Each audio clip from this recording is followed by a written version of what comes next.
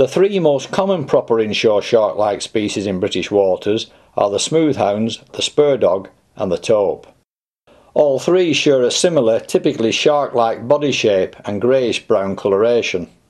But each also has obvious features not found in the other two. The easiest one to pin a name to is the spurdog.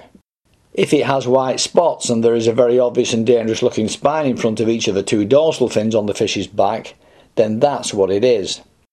If it doesn't have these spines, then the thing to do is to turn it over and take a look at its mouth. Tope have a typically shark-like mouth with lots of sharp teeth inside it. Smoothhounds, on the other hand, have strikingly unusual mouths, more like that of a thornback ray, with flat, stubby teeth clearly showing on the outside of the mouth on the lips for crushing rather than biting.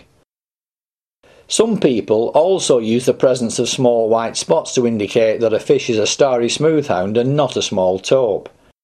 But there is a second species of smoothhound that has no white spots.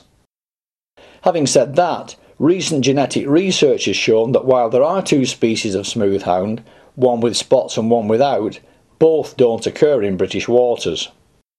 In other words, the presence or absence of white spots on UK smoothhounds are a within-species variant, and that the two smoothhound records should ultimately be merged into one.